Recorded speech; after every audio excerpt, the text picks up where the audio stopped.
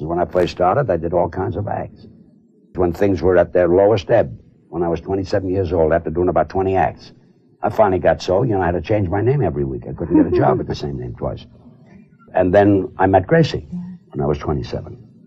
What made us a good combination, really, was the fact that I had talent, but I didn't have it on the stage.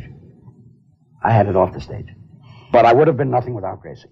All the talent that I had rubbed off Gracie's performance. Gracie was a fine actress. In other words, Gracie was not a comedian.